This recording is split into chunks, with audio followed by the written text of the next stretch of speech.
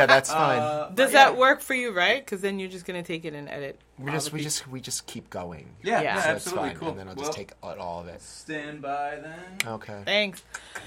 I got it. All right, yeah, we're rolling. You guys can go ahead. Oh, it's started. Okay, great. We haven't done this in a while. This is fun. Here we go.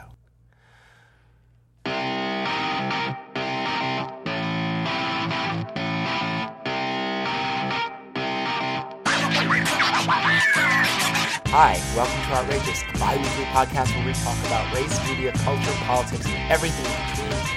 My name is Chris. I'm in New York City, and I'm joined by my very best friend, Trisha from LA. Hello. Except that today she's not in LA. She's right across from me here in New York for the U.S. Open. Yes, And for the U.S. Open. Your September visit to New York, which I always It's been really good. How's the Open? Not that open. Oh, Trisha's a huge Roger Federer fan, and apparently he's losing. I don't know what that means. It's just so clear you don't, because he is losing. He has lost. He's lost. Oh. It's all right. It's done. It's done. It's too late for him now. It's done, and I have tickets for the semifinals on Friday, and I'm trying to sell them. That's how lame I am. Okay, but I think I'm going to stick around. You know, I got to suck it up and watch the vanquisher of Federer and eat your broccoli. Like, if you don't want to watch it, don't watch it. But I paid $200 for this. Well, shit. then watch it. Then you are definitely watching it. Welcome back, by the way. We haven't done this in a long, long time. Listeners, we know that you are out there. We know that you were waiting for us to come back. Well, now we're back, and everything went to shit while we were away. So the entire world is different. Congratulations to everyone. America is finally great. So very great. We've gotten to where we thought we could go. We made it through the rain. We did it. Fantastic. So what else is up with you? What's the most interesting thing you've done this summer? And then while you're talking, I'm going to think of my own answer to that question. Go ahead. The most interesting thing I've done this summer? Well, you know what? While I was away, I went to Wimbledon. I had an amazing time at Wimbledon. I went to London. I just wanted to put myself in the city. I had no tickets. Mm-hmm. I simply made myself available in the city. And the wonder of Twitter, Facebook, it's magical. I was able to get tickets to every single match I wanted to see. And I got to see Federer win Wimbledon. So it was pretty fantastic. Wait, you just went on Twitter and Facebook. It was like, I need tickets. I just said, I'm going to London, and people made things happen for me. It's magical. I have questions. What are the questions? And no sex exchange happened. Okay. One, did you keep all your clothes on? So you just said, I'm going to London, and see, that just means people love you. Yes. Wait, strangers or people you know? I mean, I never met them face to face. Oh, they're like Twitter friends. Twitter friends. Okay. Twitter friends, I get that. Twitter friends, Twitter acquaintances. You know what? It was great. It was really great. It was magical. It felt magical. It was a magical week. And then afterwards, I wrote a really nice, I think it was really nice, but other people have told me that it was good. Just kind of review the story, because I have another life where I write and talk about tennis. And so I have a blog. And where could people find that blog? It's SolelyTennisTravels.com. One more time? SolelyTennisTravels.com. So, so it was really great. It was just an amazing experience, because realistically, the inspiration for my tennis blog was actually Federer's loss in 2008. And I was like, you know what? Federer's lost Wimbledon. Oh my God, does it mean he's going to retire? I want to see him live. And that's what set me on this journey. And full circle. And then you ended up back in Wimbledon. I ended up back in Wimbledon, seeing him capture Wimbledon. It was amazing.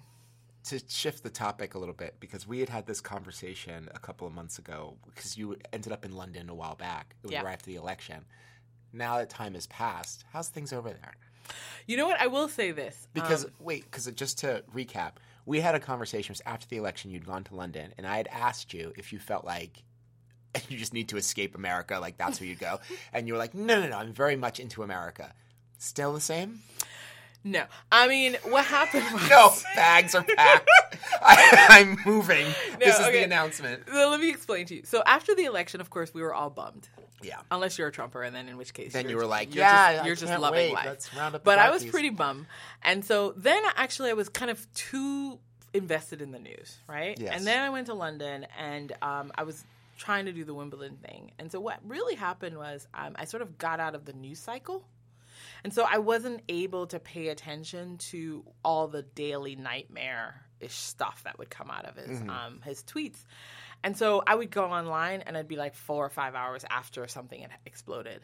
And the wonder of that is that post-Wimbledon and post-London, I haven't caught up. So there's been this sort of Oh my God, wonderful. Trisha, don't. I mean, yeah, Don't. I've caught up, but it's really at a distance. Like Yeah. it's receded a little bit, and I feel like it's been really important that it receded. I was living with it. I was having problems sleeping. I'm not to say I don't care. Obviously, I still care. I think the issues are important. It's a fine line to walk, though, because, like, on one level, yes, the daily onslaught of the horribleness of where the country is, it's a lot. But then if you take your eye off the ball, you know, you're going to miss the announcement of when, like, the cops are rounding us all up or something. I don't know. I feel like... Oh, my God. I can't believe you say that. But you know what? So many of my Honey, friends tell me that. Let me tell you something. That is the biggest fear. Can we admit that? Let's just admit a fear. I don't know. So, It's literally goddamn happening. Like, well, 1 second, though. But the legitimate fear, I'll tell you, every single black friend I have a fear that they're going to wake up. And they've articulated this to me out loud. And there'll be an executive order to show up at slavery camps. yeah. Like, Let me tell you something. literally people have said that Let me to tell you something. I don't put it past it. Listen, people are escaping Hurricane Harvey, Hurricane Irma, literally being captured and deported, like That's in the true. midst of trying to save That's their true. lives. That's true. People are being rounded up. That's true. It's not like a wild, distant fantasy anymore. So, but anyway, to get back to that, it's just on one level, it's like, yeah, you have to take care of yourself. But on the other level, I don't want to be like one of those people like, oh my God, I just can't take with the news. Like just, oh my God, I'm not really political. I don't pay attention because the No, I can privilege never that be that. smacks of. I could never be that. Oh. But I will say what I have done is I don't follow our fearless leader on Twitter, but I do follow. Of course you don't. No, I don't. But I do follow this thing called POTUS Bot, which is like it transforms all of his tweets into press releases. And so it looks like an official press release on my Twitter feed. So if something really relevant is happening, I see it presented to me on my Twitter feed. But without like the language of an eighth grader. Well, the language is still there, but it's like cloudy with like official. Interesting. You know, I'm gonna it check helps. that out. It helps because then I'm able to sort of stay abreast, but I don't get caught up in the battle. You know, it floats across my timeline. I have to say, there was a moment in time where you can actually follow a particular Twitter person and it would show you his feed.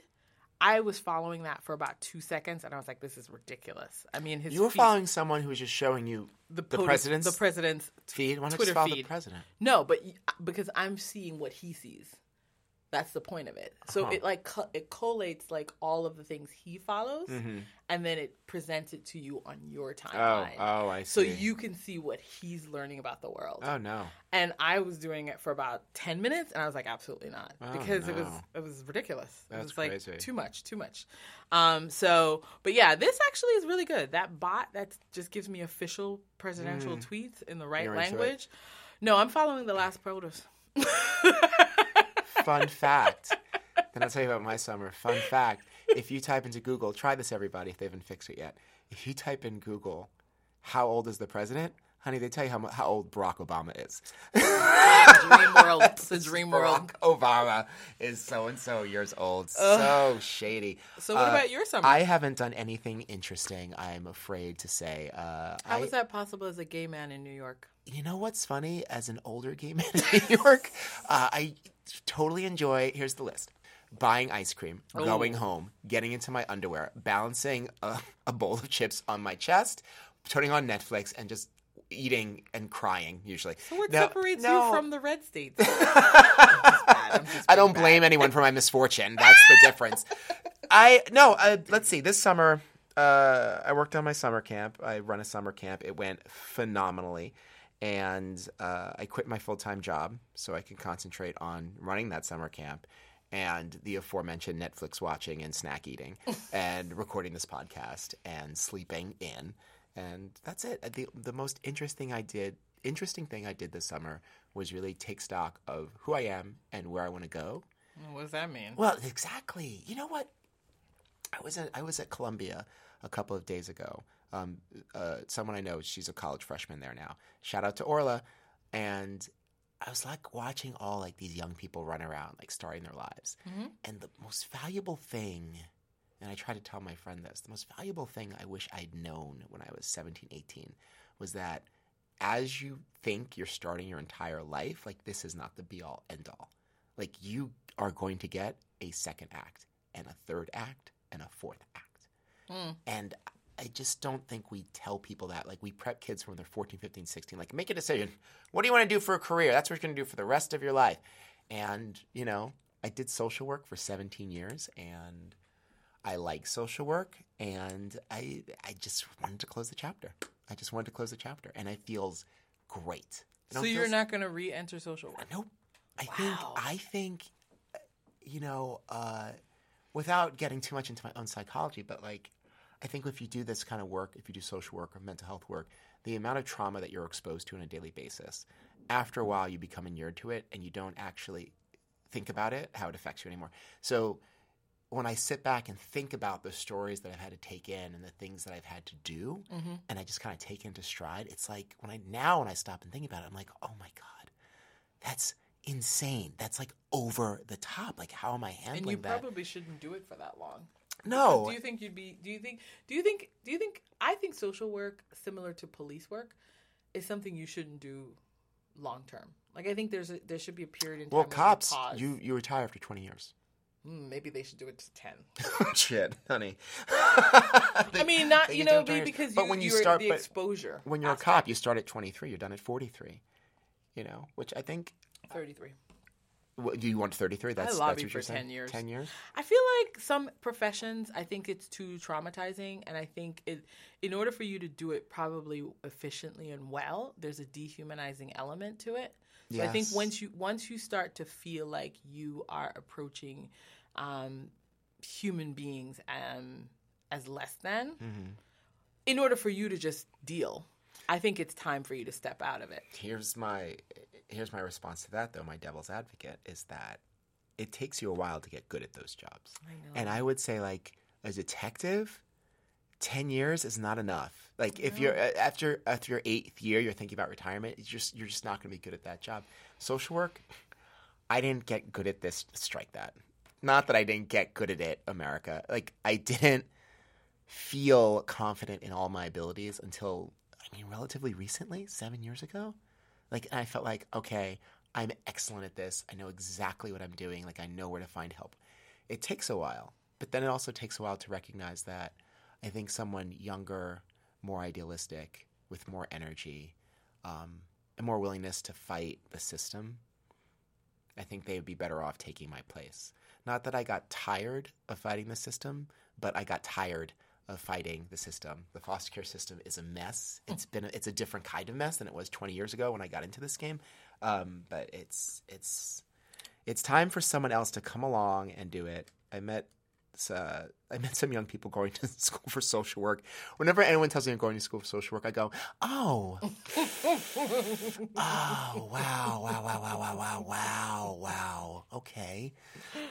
Good luck, that's brutal. It's hard work. It's hard work, and no one gets paid for it. So that's also. We've just established that some jobs might have a statute of limitation. I think. No, now that's rolling around in my head. Like I think you're right. If your job rests on interacting with people who either are experiencing trauma or are going to come at you in traumatic ways, I don't think that's the type of job that you should be signing up to have for a long time. I just don't see it. I agree, and I think the way that we handle those jobs, we want to process people, right? We want to process people efficiently. Yeah. We do this with grief all the time. Yep. Like we just want, okay, now this is the way the process is going to work, and it's going to A to B to C, and everything is very black and white. Everything is very calm and sedate and mechanical and corporate. I think that's one of the problems we have with these systems. Yep. These systems are messy, and the people in them are real people with real problems who resist handling and processing in this way. and trying to create a system that pushes people through a machine, I think that's not the best choice. And what you're saying. Yeah. So I think I agree with you. And I think we need to just look at the way that this work gets done and who does it. Yeah. Because I just, the place that I worked recently, and I told them this, they had a mediocre white woman problem. I worked with a lot of black and brown children, and they kept hiring, it was like the 19th century, they kept hiring like all these white women who really meant well, who were mediocre at their jobs at best. The systematic violence that continues through that hiring practice on those kids of color is just abhorrent. But you said something that I think you need to define. Mm-hmm. What is a mediocre white woman problem? The mediocre white woman problem is this. And really, it's the mediocre white person problem. And we have a very mediocre person in the White House. Maybe mediocre's giving him too much due. What I mean is that when you hire for a job, the most important thing isn't your effectiveness or your knowledge about the subject matter. It's about how you feel about the work that you might be doing were you to be hired. And that's the problem. I think it's a problem in a lot of the helping professions, because just getting people in the door to do these professions, it's like, oh my God, where are we going to find people who are going to teach these 33rd graders? Well, just get someone who means well. And I have never believed that there is a dearth of people who have these skills or would develop these skills if given the opportunity. I've never believed that. But yet somehow all these jobs are flooded with people who just mean well and can't really execute their jobs. Can I just suggest, though, that it's actually... go ahead. It's not just really, I think, a helping profession issue. I mean, this is a larger question. And it's funny that we've circled around to it, because I think this was something I wanted to talk about, which is kind of... we should probably get to topics. Well, this is a topic. This is a topic. One of the topics that I think I wanted to explore was what are people doing when they're hiring? Because I find that I've worked in plenty of spaces where it's actually not how well you do your job. Oh no. That's important. No. It's actually how you make the people around you feel. So the issue is, I think I could hang out with this person for 7 hours each day. I think this person would be really cool. And this is my bias, because I'm a bit of a bitch, but why would you advertise? No, but I mean, I'm a bitch. I'm gonna say I'm a bitch because I think I'm preempting people telling me that I'm being bitchy when I say this. Okay, go ahead. But when I like people who are good at their jobs, and so I would rather someone who's actually good at their job as opposed to somebody who's nice. How does that make you a bitch? Because believe me, that's rare. People will accommodate a nice person who is ineffectual at their job. And I cannot take that. No, I can't take it either. So that makes me a bitch. My thing is this. So you show up to work, motherfucker, work. That's what you're here to do. But that's different. And I actually think that this is something I'm really sensitive to, because I wonder about it. And I think, because I really believe that work is performance. You show up, you're hired to do a task, and you do it well, and you go home. Mm-hmm. And that's how I present myself at work. And so sometimes I can appear a certain way to people. Mm-hmm. I can be like, she's kind of remote, or she's a bit cool, but I'm really just there to do my job. Mm-hmm. But I think what I've realized in many work scenarios is that people are actually not there to do their jobs. They're there to hang out. They're there to soothe themselves. They're there to work through familial problems. They're there to occupy time and space. Yes, or they have some ego issue. And the people who hire them they're keyed into that, right? Because they're there to occupy time and space. And I told you a story, off mic a while back yesterday about, I had a job where there were two candidates. I was on the committee, two candidates. And one was very effective. She came in. She was like, this is what I would do. I like to be busy. And the other person came in. She's like, oh, I prayed for this job. I brought cookies and whatever. And I was like looking around like, is this working? And it did. The cookie lady got the job because she made everyone feel good. And I was like, but that one was going to do all the work. I was so confused. I experienced that exact same thing. I saw several people being interviewed for a position, and I looked at the resumes of the three people, And the one that got the job was the one that was least qualified. I mean, that But happens. boy, was she fun. And so I just it's a challenge, though, because, I mean, as you go out and you're sort of interviewing for jobs, you start to realize that you're trying to figure out how to let them know, not so much that you're competent, but that you are just a good person to be around. And that's a weird thing. And just think about that for people of color. Think about people who, if you're a person of color who's entering a space where a job has less to do with your competence and more to do with how people feel about you and how you fit in. I mean, think about that dynamic. No, I don't have to think about it. I live it. Exactly. I know exactly what that's like. It's a real challenge. You know, you're trying to make people, whatever. Yeah. Whatever. Anywho, but I mean, whew, any damn way. Well, it's nice to do this again. Look, we just jumped right in. Remember, we used to do this all the time. I'm so excited about starting up season 2 of this thing that we do. Okay, let's talk about topics. Okay. So this past August in Charlottesville, Virginia, there was some violence. We all saw it on the news. I'm not going to recap it. What interests me about this story is that this protest and the counter-protest sprang up around the removal of Confederate statues. After the whole violence in Charlottesville, Baltimore removed several statues overnight, which I thought was great. Dead of night. The Columbus statue near where I live in Queens was defaced. And now there's discussion about Columbus Circle in New York City and what we should do with it. It got me thinking about, or rather someone posed me the question and it got me thinking about, okay, well, given that everything in the country is racist, given that the country is built on racist and suppressing populations, there are so many monuments to the people who are connected with that. Not just Confederate leaders, but also like the founding fathers of this country. Mm-hmm.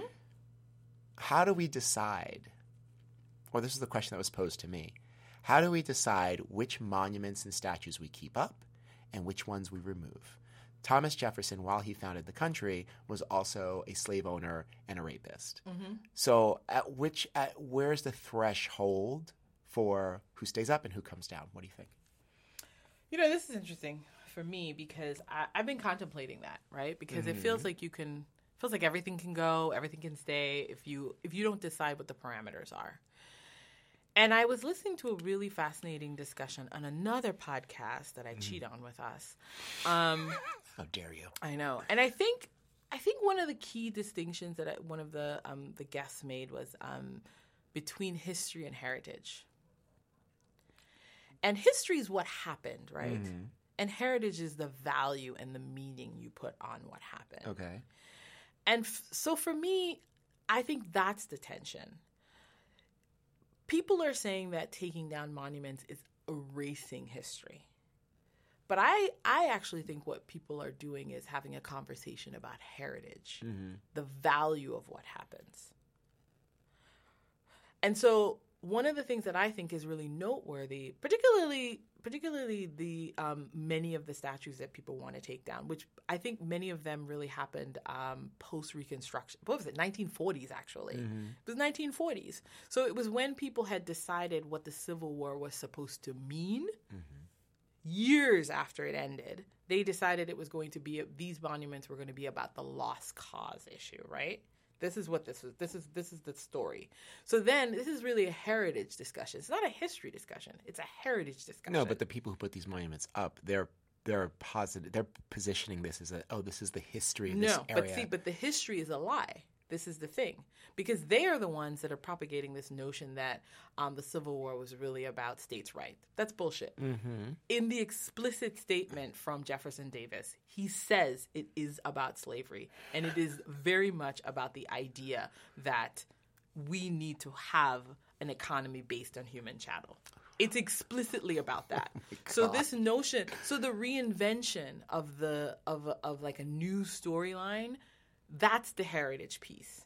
And that's what those statues represent. That's what they're reflecting. Mm-hmm. They're reflecting this sort of rebranding of the civil rights era. Of the Civil War era. So to me, that's where my resistance comes in. Is that you're actually not having a real historical moment. You're actually having a heritage moment. And the question is, statues are supposed to reflect the values of your culture. The values of your culture. Shit, you're taking it there. That's what I mean. You're taking and so it that's there. what. So a statue is not just like history. I mean, because if a statue was history, then there'd be monuments to all manner of things. It's You like- but put it's- up a statue or you put up a monument to because you think this person reflects values that are maybe universal, that are essential to the American ideal. How are you going to put up statues of people who sought to break the country apart and who Well, were essentially? I'm going to state the obvious. That doesn't make sense to me. The agreement on what the American ideals are doesn't exist, and this is part of the problem. I mean, there are still white people who want to tear down Martin Luther King because he cheated on his wife. Like, how can you revere the man because he cheated on his wife? And I was like, I've never seen so many apples and oranges in my entire life. Like, the value of Martin Luther King was not that he held himself up as like a paragon of As a husband. marital fidelity. No, that's like not his that's value. not the issue. But that's the thing. But people key into that, and I mean, I think it's like low key racism and whatever. But also, I think the people who are Christian, that's important to them. That's important. But That's part of their American journey and their Christian ideals. And I mean, not that I'm advocating ripping down statues and renaming, every project in America. It's changing the name of every project in America. Although I'm not saying that. There is this tension between how do we look at all of our heroes? Do we look at them in context or do we look at them acontextually? Like that's the tension for me. See, the tension for me is even less important than that for me. Okay. It's less about whether you're heroic or not. Mm-hmm. For me, it's about what happened. And I know that for some people that strikes them. For as, some people, that's debatable. that's What debatable. happened? Oh no! But when you have explicit documentation, because that was what was really fascinating. This was Code Switch, and I just want to give you the context. It's Code Switch, and what was really fascinating is the woman. The made- Code Switch podcast, the Code- which you Code should all Switch listen to podcast, because it's great. The woman makes this distinction, and she says, "Listen, history happened whether you wanted it to or not, whether you agreed with it or not, and it's larger than your perception. Yeah. There are historical documents, there are letters, there are journals, so you can actually piece together a story. You can. That in some ways, hello y'all, science is involved, but." So But you you know could- what I'm going to rebut to I this. know you can rebut to it, but You I'm know just what I'm saying. gonna say when you're done. I'm saying, but what I'm saying is, you can piece together and actually tell a story that, in some sense, there's evidence for, there's proof of, right? And to me, that's something you shouldn't erase. That makes sense to me because I think it's important for everybody to understand it, whether we like it or not. That's different. Evidence, proof, and facts are all on the chopping block. Oh, that's fine. But see, that's my problem with monuments. Monuments are not about that. Monuments are about values. They're about the meaning of a thing. And so that's separate. That's a separate discussion. So you can go to a museum and learn all the things you need to learn about what really happened, and you could be exposed to letters. You could be exposed to all sorts of documentation, pamphlets. I mean, the one thing we know about that era, those people certainly love to write shit. It's like the Revolutionary era. what? They wrote their ideas down. They were guess pretty had nothing explicit else about to it. do. People wrote. Yeah. Sidebar. You know what I'm shocked about? Shocked about this. Everyone has letters. Everyone wrote letters to everyone. Everyone kept them. Listen, I do too. Do you really? You I keep. have all the letters you've ever written to me. Well, okay, but there's a nostalgia. anyone's There's a ever written nostalgia aspect to that because I wrote those letters to you like 20 years ago, and we simply don't write letters anymore. This is how we communicate now. So, like nostalgia. But these people were just stockpiling these letters. Were they gonna go back I mean, and read them but again? you reread letters. I mean, I've reread letters. I mean, if you think about, well, let's not get sidetracked, but, so they wrote their ideas down. So it's not up for debate. So this question about Jefferson Davis, secessionist or not, it's pretty clear. It's actually, there's like no question about it. He says what he is. And they say what they're fighting for. And they lost the war. Why are you celebrating the losers of a war that sought to tear the Union Unless apart. you appreciate the cause they were fighting for. That's what you're saying. Which is fine, Yeah. unless you appreciate the cause. Which is And what it you're was- saying. Is that which is they're saying this value that they were fighting for is important, so I need to make a statue about it. about it. Even And though so they when, lost. Exactly. And so what I'm saying is don't say that you're losing history. Mm-hmm. Say you're losing the value I want to attach to this. That's different. You don't lose history. The documentations are there. The paperwork is there. You can find it in a museum. Honey, I 'Cause love you know what? documentation and didn't- paperwork in museums just like you, but you know, I you mean, know what I'm going to say. What I want We to are know is post-facts. where are the Hitler statues, and why can't we have one? I'd like one in my and this is the neighborhood. thing Then. that I'm- I mean, no, who's you- doing this thing? That's what I'm saying. Like, can you imagine if one town just decided to, like, you know what? I like Hitler. I really like what he stood for. Yeah. Do you mind if I put up some statues? Do you mind if I put up his speeches? You know, in America, that would be a debate, actually. But let me tell you where that would not be a debate. It's Germany. And I had a conversation once where, someone had asked me, this white guy had asked me, like, when are we ever going to get over all this race stuff that we're doing in this country? I said it's not impossible. We can change this conversation. Like, the difference being, though, like, compare us to Germany. After World War II, Auschwitz, the day after they released all those people from Auschwitz, the Americans and the German soldiers went to a nearby village Yeah. and got the villagers and brought them to Auschwitz and gave them a tour and said, well, this is where they shaved everyone. This is where they killed them. This is what, and showed everyone this was happening in your backyard. And in some ways, we're all responsible for this. This is something that happened and we're showing you so it doesn't happen again. Germany's history since post-World War II has been accepting the horribleness of what happened, Yep. not glorifying it. In fact, they outlawed discussing it and promoting some of that stuff. That's how they dealt with it. You couldn't walk to Berlin and give the Heil Hitler thing. You'd have the shit beaten out of you. Didn't that happen to an American That tourist did happen to an recently? American tourist. Had the shit beat out of him because they're not proud of what happened, and they issue statements to that effect. America, on the other hand, is low-key proud of their racist ideology. Yes, Which is why, KKK members are protected at rallies and counter-protesters are seen as violent whatever. That's the difference between us and other countries, that we're proud of this. We're proud of our history when it comes to racism and keeping people down.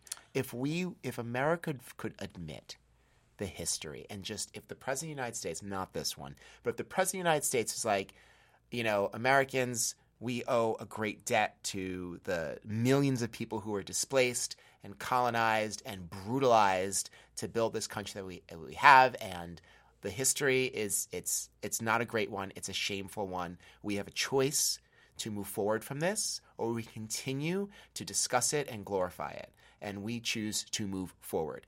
If that conversation could happen, then there'd be so much that would be different about our culture. The problem is that I just don't see that happening. See, my thing was, and this is something obviously because I'm Jamaican, so I came to America and learned American history, and so I'm learning it at a distance, right? I'm not an American learning American history, and so one of the things I've always thought and particularly if you remember high school history. Yeah. We spent a lot of time on the Revolutionary War and the Civil God, War. they wouldn't Never got let to you any know. other part. I didn't even American know, history ends I didn't even- 1851. I didn't even know what happened in the 1920s. Yeah. I mean, maybe you did the Roaring 20s, but that's Yeah. it. Never made it to the World War II. Never. But I think what's always been noteworthy. Which is noteworthy in and of itself, I know. that American history, that we need to talk about slavery and Reconstruction and yada, yada, yada. United Nations was built in the 70s. And That's it. Yeah. Never anything else. Yada, yada, yada. But I think what's noteworthy about it is that I remember at the time, as somebody who was an outsider learning history, I remember thinking to myself, boy, the North is certainly forgiving Forgiving of what? What do you mean? of the South. I mean, because many of those leaders were pardoned. They weren't hanged because they were treasonous.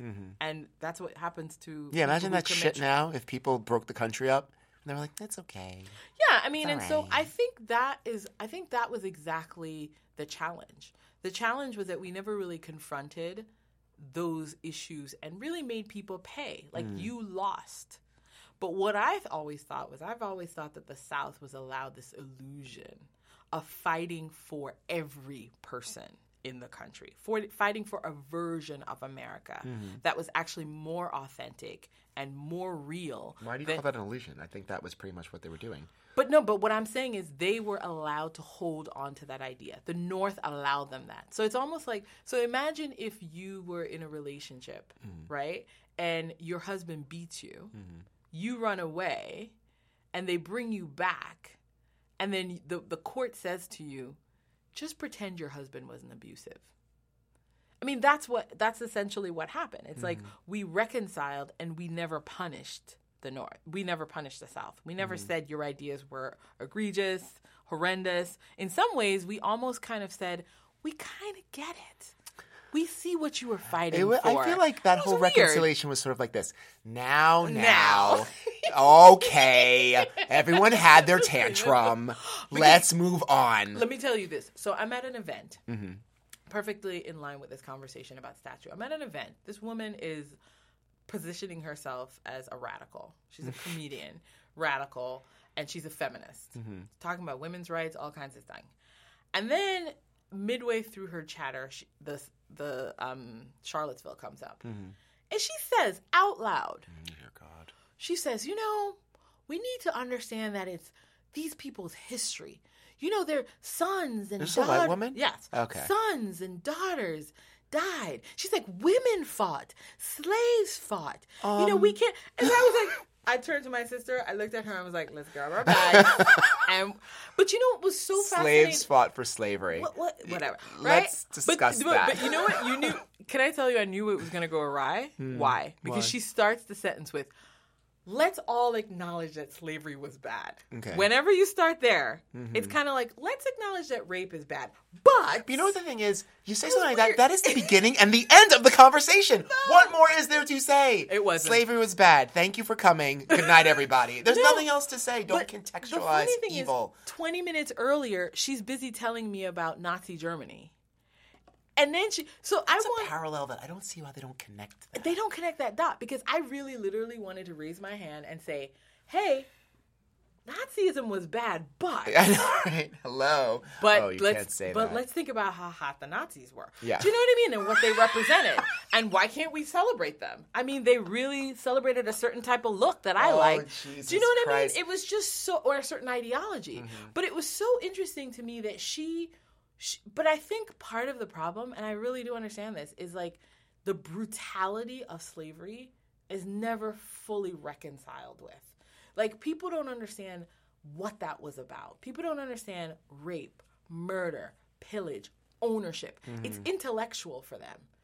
I think sometimes, because I try to contrast it, obviously we're not playing competing oppression here. But the murder of groups of people by the Nazis somehow is more salient than the enslavement of people over why. hundreds of years, right? It's because and so it feels Jews are different. white now. Listen. That's clearly what it is because I mean we see this in everything from like from school to big pharma. People just don't think of black people as having the same sort of I know what we are humanity. judged as having less feelings. Yeah, we don't have emotions. We need less so like drugs. 6 all of that million stuff. Jews being murdered. They're white now. I don't know what it was like at the time, but like 6 million Jews being murdered because of the pictures, it feels so much more visceral than when you see like all the carvings of like people being whipped and like the pictures of people's backs. It's sort of like, Well, because you know what it is like in some way, although I don't think of it that way. I mean, maybe it's because of the length of time, the swiftness with which it happened and the fact that you actually have numbers in that way. Whereas with slavery, it was a long period of time. And there's a sense, because part of what happens is there's a sense that the enslaved colluded as well. Like there's all this narrative around that. That's what racists want you to believe. Yeah, there's a narrative around our collusion, our ancestors' collusion, which makes slavery complex, right? In a certain way. There are many different sides to slavery. Right? There are many different sides. There was violence on many sides. And so I think that's why the discussion around monuments is so challenging, right? Because, first of all, it's a long period of time, and it's not shameful. But what I think is really fascinating, and it's this discussion about history and heritage, is that there is a version of Southern history that goes with monuments that were placed in the 1940s, that's actually just a lie. Because it's also part of the myth of the genteel South and the cotillions and this and the that. That's what people want to maintain. That's what they want to revere. But that itself was a lie. And so, I mean, and we have those women to thank for it. It's not the Daughters of the American Revolution, but it was a similar group. The Daughters of the Confederacy. The Daughters of the Confederacy. These were these white women who decided to sort of repackage Civil War era, slavery era as romantic. When in actual fact, that's actually not that's not what it was like. Get ready, America, because this is the power of white supremacy, right? Because they're able to change history. But you can't change what happened. You can change what you think it is about. And that's what white supremacy is about. It's about telling yourself a story that you then assume is true, even though there's letters up the wazoo and there's all sorts of pictures and evidence to the contrary. You know, I was debating making this. I want to go back to the question, but I want to make this low key media recommendation. I follow a site called racebaiter.com. That's racebaiter. There's like Grindr, so there's no E before the last R. And I don't know if you're baiting like Rhett. Do it. And they just put up a couple days ago. It's an article. Apparently, there's a black woman. I don't remember if she was a sociologist, but it was sometime in like the 1920s that she interviewed a bunch of slaves and descendants of slaves, former slaves and descendants, and just describing their experience. I got maybe 2.5 paragraphs in, like maybe. I don't think I could even read that. I had to skim most of it because the horrendousness of the stories like really crack through this sort of genteel South, like this. Everyone's off to a fucking umbrellas coming out, like all that, lemonade. It really breaks through that. It was a vicious, terrible, terrible thing. So much so that like, while they were so busy dehumanizing black people, it really makes me wonder, like, what kind of human beings the white people were back in the 19th. That was the loss. The hideous. I mean, as bad as racists are today, as bad as all these people like out on the streets, like those people were not those people 150 years ago. I don't know what those human beings were. But even Jefferson had to admit that towards the end of his life. I mean, remember? Oh, really? He had to come to Jesus? No, not to come to Jesus. It was his fear that he was going to have a reckoning with Jesus, because he knew. And Jesus was cracking his knuckles. I mean, he knew that there was a stain, and they all knew on some level. Did they? Even even in their private letters, they admitted to it. Whether they publicly acknowledged or did anything differently, their private letters suggest that it was a stain. It was a stain for them. And they knew that there was going to be a reckoning. But they kept doing it. Of course, because it's cash. I mean, hello. Cash is king. All right. We have to end this, but I want to go right back to the question. Let's just pick like Jefferson, right? Do we take down, is the value of Thomas Jefferson enough to leave up his monuments and his statues? Or not? Okay, let me tell you which monuments you keep. Okay. All monuments pre-1900. Pre-1900? Yeah. Why? Because those were real. What do you... do you know that these were actually like, I don't know if you know, but they were cast off of the same mold. And so these are actually just like, they're just like assembly line monuments that were just designed in the 1940s. These Confederate ones? Yeah, these Confederate ones. They're actually not even real. That's why they come down so easily. Because they're actually prefab. I just thought there was shitty construction. No, that was it. Prefab. They don't have this. They have the same look. They're not unique. They're not distinct. They're not. So they would just put up to send a message. They would just put up to send a message, which was Jim Crow. Yeah. So what I'm saying is, let's have a discussion about monuments that happened 1900s in that era. But I actually think something. I will say that I recently went to the American. There's an American History Museum, the Revolutionary War Museum in Philadelphia. And I think that museum really is a testament to the moment. And they talk about history as an ongoing struggle, and this notion of America as an idea in progress. I really like the way Philadelphia handles the history of the revolution. That's what I'm saying. If you've never been to a museum in Philadelphia, please go, because they are very even-handed is the wrong word. They're just very honest Yes, about there's a where the whole- country came there's from. a whole slavery Yeah. section. There's And they don't shy away from it They don't shy at away all. from that. I mean, that's what I mean. Like, I think if you're going to do monuments, do them well. Yeah. So don't sanitize Jefferson. Put up there, write all the wonderful things he did, but then also said, Yes. say that he had a slave quarter, Contextualize and then these say that people. he had a 16-year-old, or I think she was even younger. Sally Hemings was Sally, yeah. what was her last name? Yeah, I think it's Hemings. Jennings? No, Hemings. Hemings? She was like Sally- 13 years old, and she was imprisoned in this tiny room for his sexual proclivities. Disgusting. So you can do those things together, because honestly, you could say that he obviously was a part of constructing this country, but then you can also point out those elements. Just don't sanitize I think it. that's really hard. That's all I That's want. really hard for white people who have been told it that would be these easier. people. No, but it would be easier in time, because I think if you contextualize these people, then the discussion lives. Yes. As opposed to just like, Thomas Jefferson was a great man. Thank you. Like, that's not the end of the conversation. And just a little bit of further context about sort of villainy within your own population. I was listening to Pod Save Africa, and actually they were talking about the Hutsi and the Tutsis, right? And I think part of the challenge we have in this country, too, is because we have a First Amendment right? In other countries, they don't have those elements. So they make it actually illegal to make those distinctions between people. That was a part of what came out of the Rwandan conflict and genocide, was the decision that you can no longer refer to each other as Hutsis and Tutsis. It was actually artificial anyway, but it's now illegal. And so just like it's illegal to do certain things in Germany, we can't have that same discussion here because of our First Amendment right, free speech, right? But in those countries, you can't make those designations. If you say certain things, you will be arrested. Because they understand that it is a road to So what are you this saying? other place. Are you suggesting a version of that here?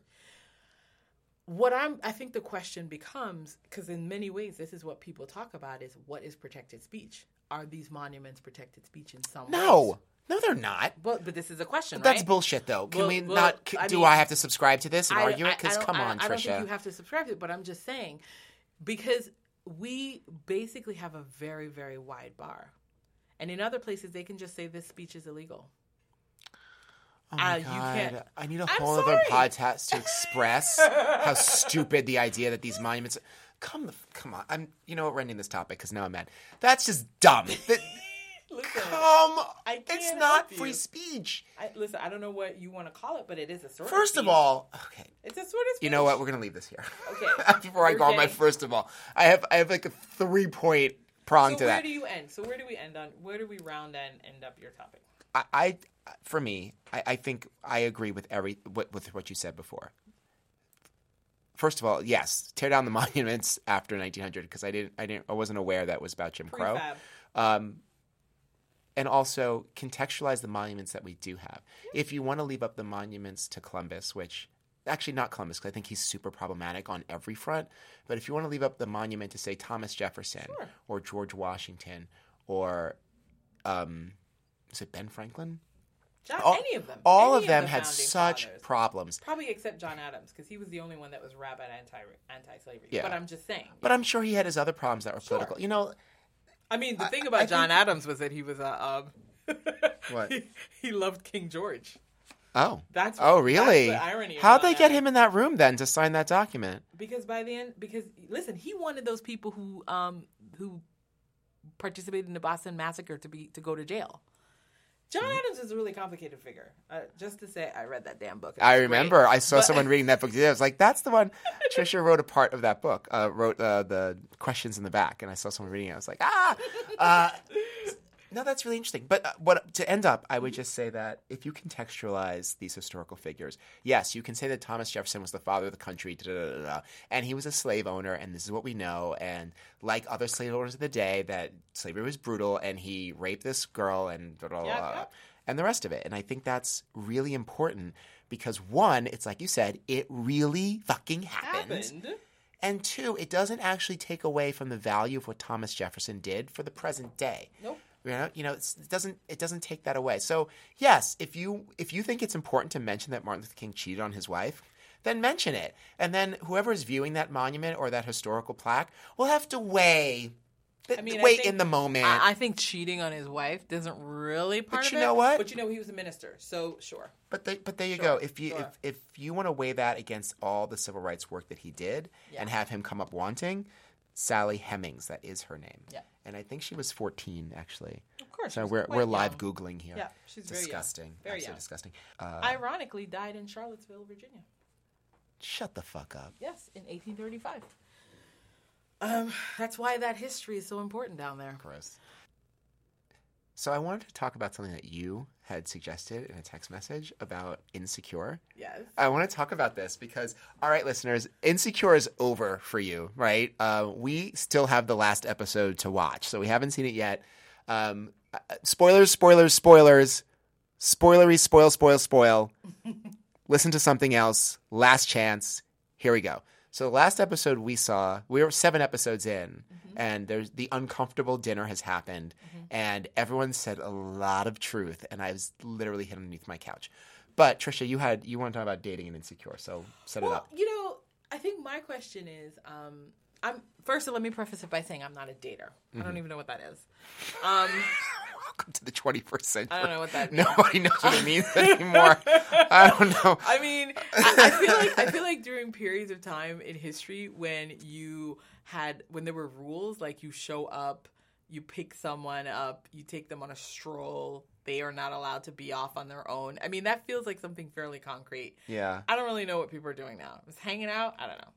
So what I wanted to do, but much like things like, say, Sex and the City sort of define what dating and kind of single life is like, whether it was actually telling us this, reflecting some truth, right? I'm just curious whether you think Insecure is telling us anything about dating, anything about Black dating, is it anything about singlehood? Like, what are the things that what are we learning about our lives through Insecure? Like, oh my God. What's being reflected through that show? Like, what's the show a medium for? That's what I think, first of all, I want to say this show is amazing. I love it. I love her. I love her voice. I love the fact that you can go in any public space, ask any Black person if they're watching Insecure, and immediately get down into like a really deep discussion as if of a certain age, yes, a deep discussion about who these people are, as if they're real people. Because I think for a lot of Black people, we know people like this, like we know people who are living these lives. So I think the show's really fascinating. Your comparison to Sex and the City, I think, is really apt. Because I just started watching I just started rewatching Sex and the City the other day because I miss it. And you're right. Like, it was a tutorial. It was instructive to single women in their 30s about how they could go about dating and interacting with men and interacting with each other. And like any media is instructive. Some of the things that it said were good, and some of the things that it said were really problematic, more so after the fact. And now that it's sort of set and done, it's stuck. It's stuck in time. It's an artifact that people can refer back to, and it will never get updated or corrected. Yeah.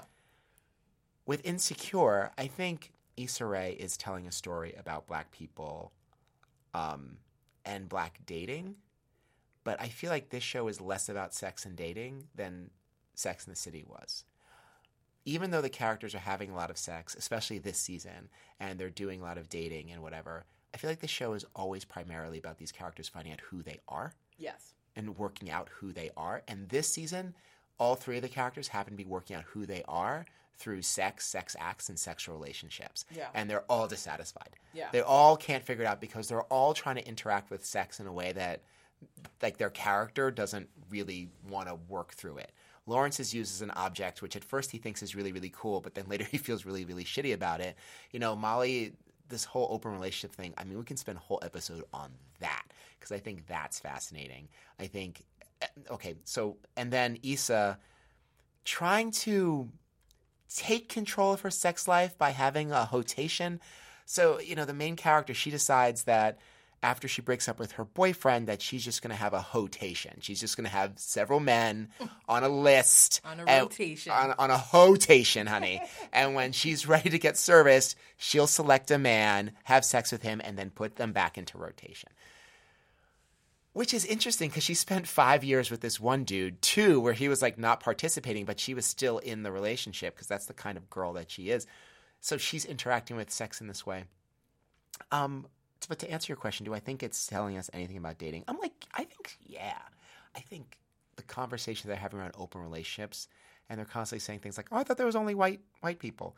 I think it's an interesting texture to talking about black people, black relationships, and black sex, which doesn't often get talked about in mainstream media outside of white people either desiring us or having weird fantasies about us.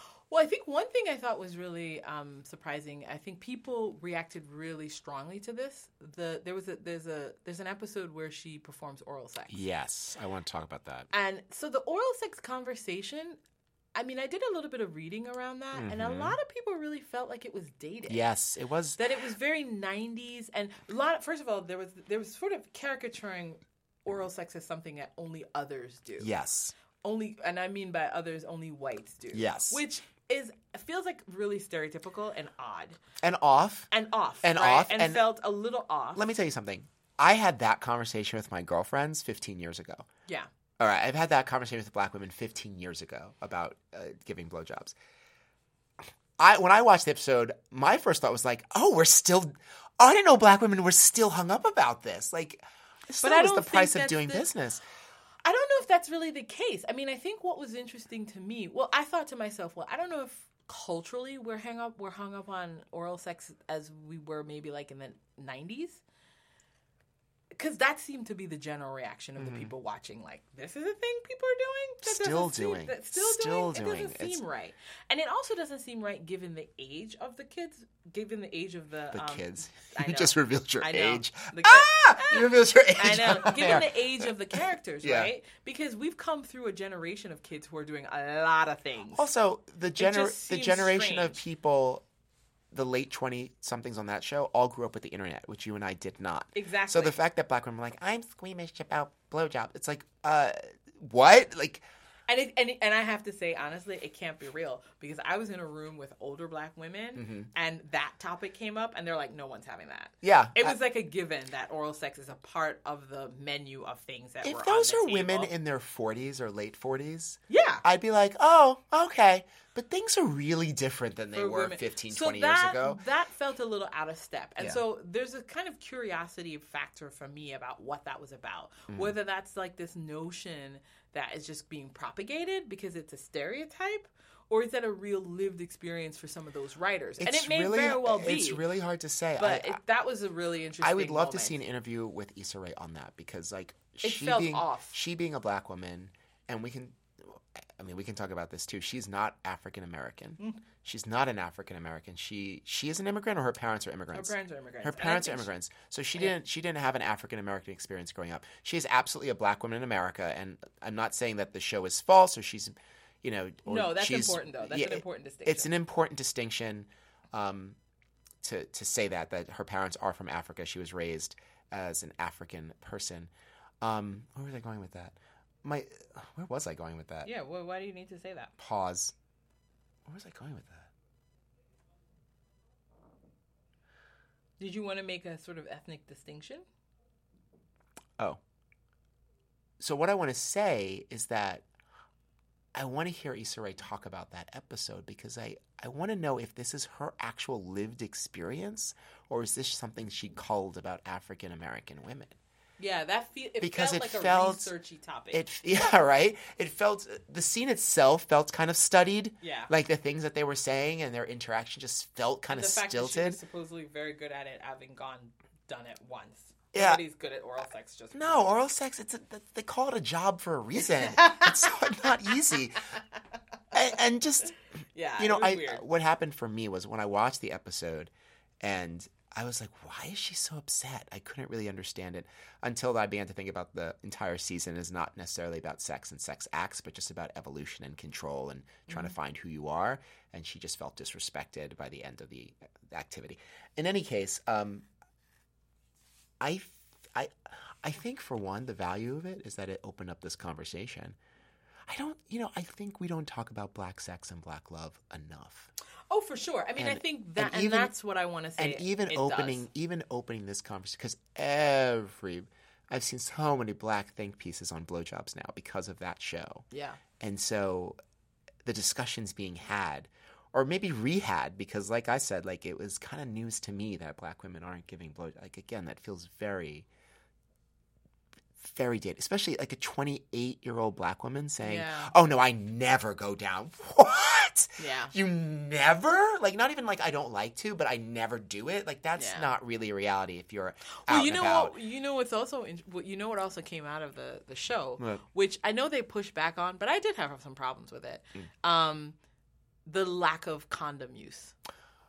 I was just talking about this morning. I have to say that every single time I see them engage in sex and their failure to produce a condom, because the writers push back on that by saying, we just automatically assume that you know we're using condoms. I'm like, don't, that's lazy. I was like, first and foremost, that is just laziness. Because if it was another show and a quote unquote mainstream show, which we've challenged, because obviously I've worked around issues around these things for a long time, work in nonprofits for a long time, and we talk about how media represents risky behavior.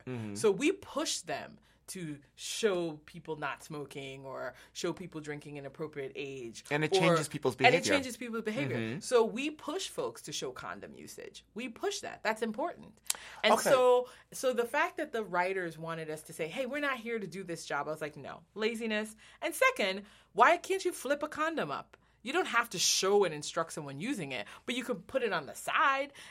And so I thought that was, and it was really funny because my sister and I were talking about it, and she's like, "Well, obviously they're using condoms, I'm assuming." But I'm like, obviously. But why would you assume that? I'm like, people engage in risky behavior all the time. That one scene was a single shot when Lawrence came in, ripped off her panties, went to town. Which, by the way, I'm not a straight man, but I don't think vaginas work like that. I don't think you just right on in.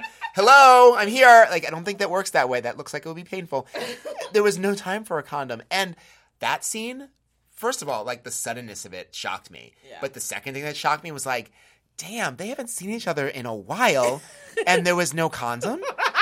And like the whole reason he's not here is because she fucked someone else. And he's like, it was weird. That was weird. But okay. But this, let's move away from Insecure for a second. We're going to come back. But this is one of my pet peeves, right?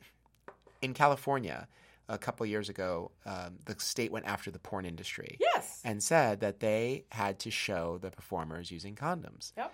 Which I thought at the time was ridiculous. Yeah, I know. You hated it. I don't like it.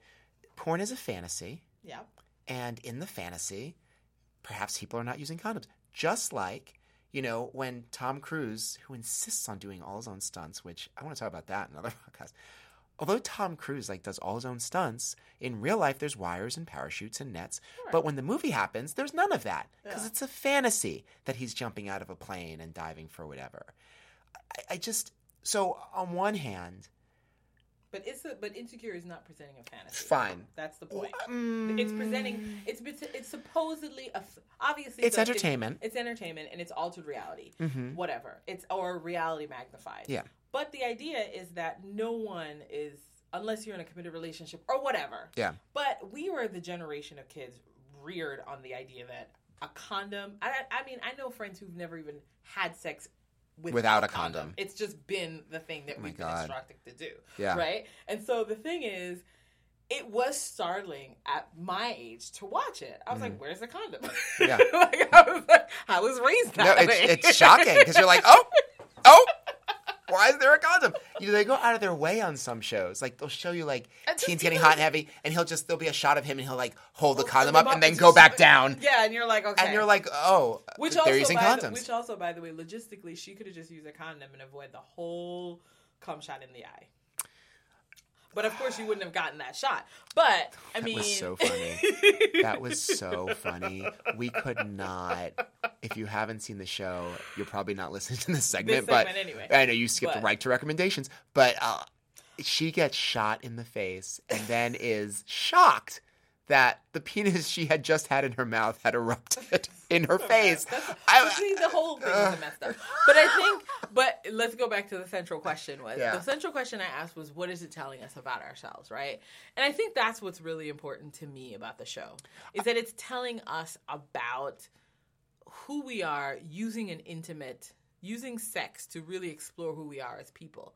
I mean, I've seen, because we've never done it. We've never done that. I think the only access I've ever had to this kind of space was maybe Girlfriends.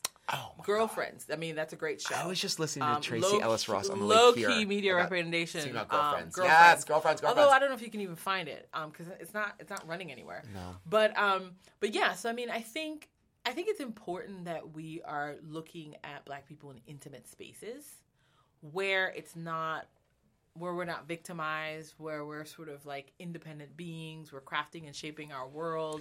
That's just not happening. I mean, that just doesn't normally happen. I think that's the value of the show, That's though. the value is that of it. It's less about, I know I said about Sex and the City being instructive. I feel as if every space that I go into, which Insecure comes up with Black people, it's a discussion about what's going on the show. Like, And everyone has opinions. Yeah. So in some ways, and I don't know if this is just a sign of the times because Sex and the City was 15, 20 years ago or not. In some ways, it feels less instructive and more like discussion prompts. Yeah. I've been in so many conversations with Black people about what's going on this show and how it's going on and our opinions about it. And how it relates to who we are and Yeah. what it says about us. And whose all cousin that. is this person on the show and whose cousin is that person on the show. I love what it's doing. Every episode, there are at least like 15 articles that come across my timeline focusing on this, I can't tell you how many episodes, how many articles I read about that side chick that Lawrence had, the girl who worked at the bank. I read so many really interesting articles just about her own motivations and what was she thinking and how does she, the fact that she got to choose that she wanted to have a fuckboy or not have a fuckboy or change her mind in the middle of having a fuckboy, et cetera, et cetera. And it was the idea that you could be a team member, like people who are Team Lawrence and what Lawrence represents and who he is and what that type of guy is. Yeah.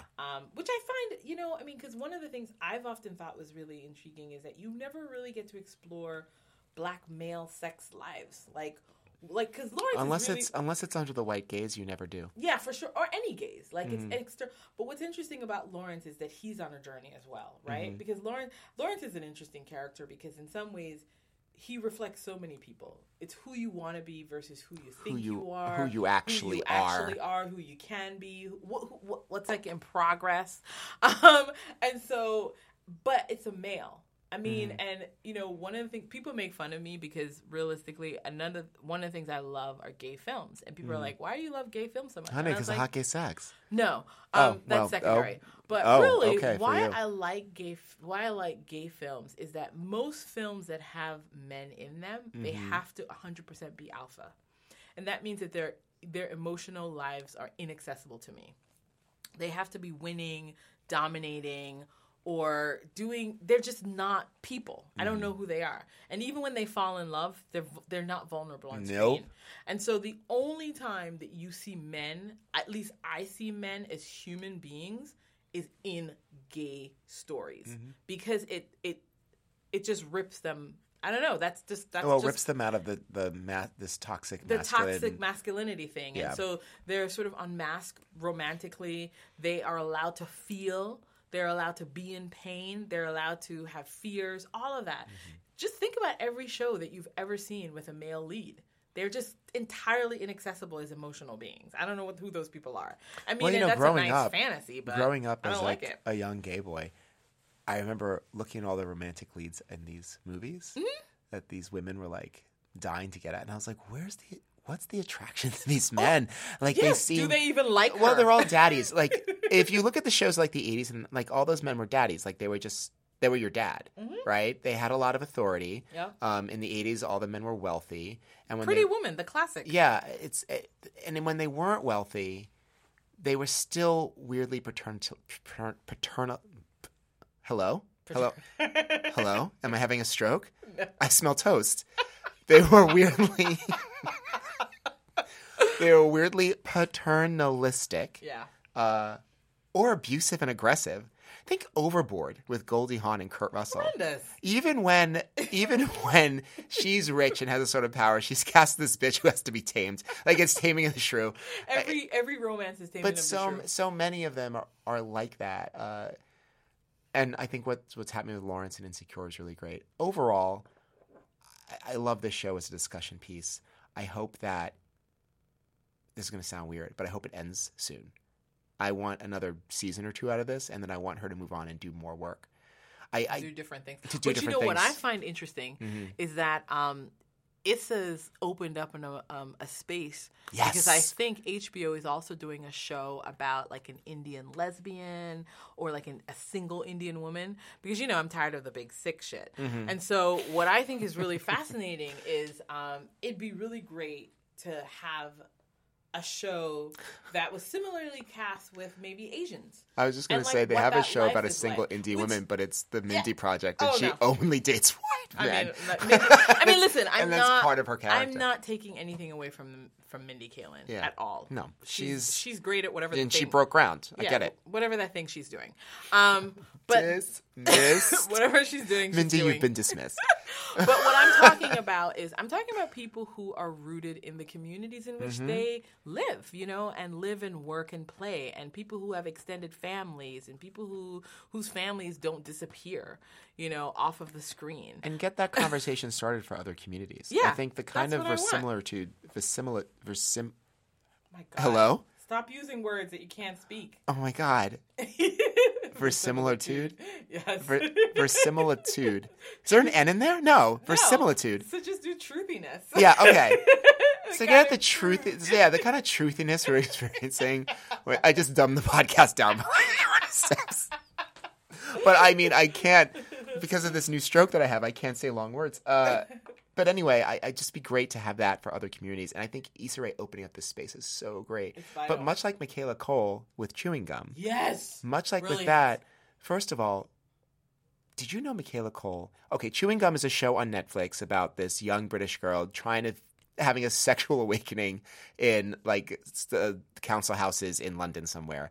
And it's comedic and it's wildly, if you haven't seen anything like it, Michaela Cole, she's such a gift to us all. Do you know she wrote every single word of that? Yeah. That's why there's only a couple episodes per season. I follow her on Twitter. It's 'cause she wrote every single fucking word. She's she is intense. And I like that she's ending Chewing Gum because she's like, I'm going to go do something else. She did this thing. She opened up this space. She made this black female character, which you've never seen anything like that before, and now you will. And now she's going to go on to something else. So that's my wish for Insecure is that, like, one, with shows like this, you can't play Are They or Aren't They for too long because eventually they do. Yeah. And then it's Moonlighting and Who's the Boss and all those other shows that we stopped watching. 5 years and then move on to something Please else. Move on, Issa Rae. Keep it coming. So we're going to move on to media recommendations, which is something that you've seen, heard, read, or experienced. You think other people should see, hear, read, or experience. And Trisha has a great one, so I'll let you go. Oh my gosh, you're starting. I set it up. Me? I set it up. Yeah, I set it up. So I mean, I think in the spirit of recommending things where you are sort of visiting people in a new way, seeing us in a different way. Mm-hmm. I think this connects all the dots that we've touched on today. Here we go. And I'm going to recommend Belle. Belle? Belle, the Jane Austen-esque movie Belle. I don't know what you're talking about. Say more. Wait, you've never seen Belle? No, I've never heard about this. I thought you were talking about Beauty and the Beast for a second. I was like, no, I know you hate that movie. What are you talking about? No, you've got to. There's a wonderful movie. It is. It's a movie called Belle, and it's a film based on the true story of Dido Elizabeth Bell, the illegitimate daughter of a captain in the Royal Navy and an enslaved woman. Jane Austen wrote this? No. Oh, no. okay. I was like, what? It's a wonderful, absolutely wonderful movie. But what I think is really great is that for Black women who are romantics at heart and who grew up reading Jane Austen and watching Jane Austen movies. Okay, I see the connection. You actually have an opportunity to see a Black woman in that world. Mm-hmm. But I think what's so good is that this movie does that those movies one better because I actually believe the romance. Mm-hmm. Because there are risk involved for both characters in the romance. Both of them have to do something. Do you know what I mean? Like they have to take risks. They have to change their minds. They have to approach the world in a different way in order for the romance to succeed. And that rarely happens in a romance movie. So usually the person ends up with the lead or something by default or some weird thing. So it's actually, and it's also an interesting discussion about slavery. Because there's a really key plot point about a slave cargo that gets destroyed at sea.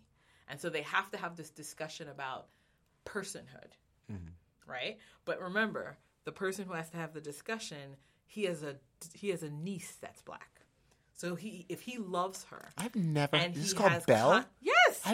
When did this come out? How have you missed I'm this like movie? watching you describe this, and I was like, I'm like, what? is she making this up as she goes along? You know I've never heard of what's this. so sad about this? What? It's like you don't know me. That's one of my favorite movies. That's ever I been don't done. know you. I hadn't. Wait. It's a fantastic movie. I wholly recommend it. And if you are like a Jane Austen person or any of those period pieces, and you've always said to yourself, "What would it be like if there was a movie with a black person people in it?" It's great. It's absolutely wonderful, and it's Belle. You can find it on IMDb. You can find it on Amazon. You can find it everywhere. It is wonderful, absolutely wonderful movie. I and will. It's beautiful. I will. I absolutely adore the movie. I And, will watch it. You should watch it, and you're going to be so upset with yourself that you didn't see it. And it was directed by Ama Asante, and Ama Asante, I'll be honest, Ama Asante has a certain theme that's in her movies, and you've seen her most recent movie was A United Kingdom, which is about that African man who fell in love with that white woman. Oh, And gave up his kingdom. Did that come out? Yeah, it came up. Or so there's obviously a thematic strain to her movies, which I think they're generally kind of interracial love stories. But Belle is absolutely adorable. I'm And gonna watch it wholly ASAP. Actually, Do it immediately. okay. You don't have to yell. Actually, you know what? I'll I'm watch- in town. Let's watch it together. I'm in. Let's do it. Let's do it. I have so many things. It's been a long summer. I have so many things I want to recommend. So I'm gonna cheat and just recommend a shit ton of stuff. Ready? Oh. I know. Sorry. First of all, Wonder Woman. Oh, yeah. It was great. I mean, because it's been a long time since we've spoken to you all. If you haven't seen Wonder Woman, what the fuck are you waiting for? It was great. It saved superhero movies. It saved DC superhero movies for me. For certain. Loved it. What else? On Broadway, there's a show called A Doll's House Part 2. Oh yeah, we're about to see that. Which Trisha's going to see today. I've already seen it. It was phenomenal. It continues the Dollhouse story by Henrik Ibsen, and the main character Nora had left her husband in Doll's House. Had left her husband in Norway at a time when women did not leave men because marriage was sort of like a set thing that women could not escape from. But Nora does, and this show posits that she comes back. And sort of the chaos that ensues and the discussions about marriage and divorce and personhood and women and men were really intriguing. I thought the show was phenomenal. The last thing I'll recommend, because I'm conscious that I'm over-recommending, is just last night I finished watching Netflix The Defenders. Now, listen, everybody. If superheroes aren't your thing, if you didn't see the Netflix show Daredevil, Jessica Jones, Luke Cage, Iron Fist, if you didn't see any of that, then this will not be your jam. But if you did, it was probably one of the better series of all of those series that I mentioned. It was action-packed.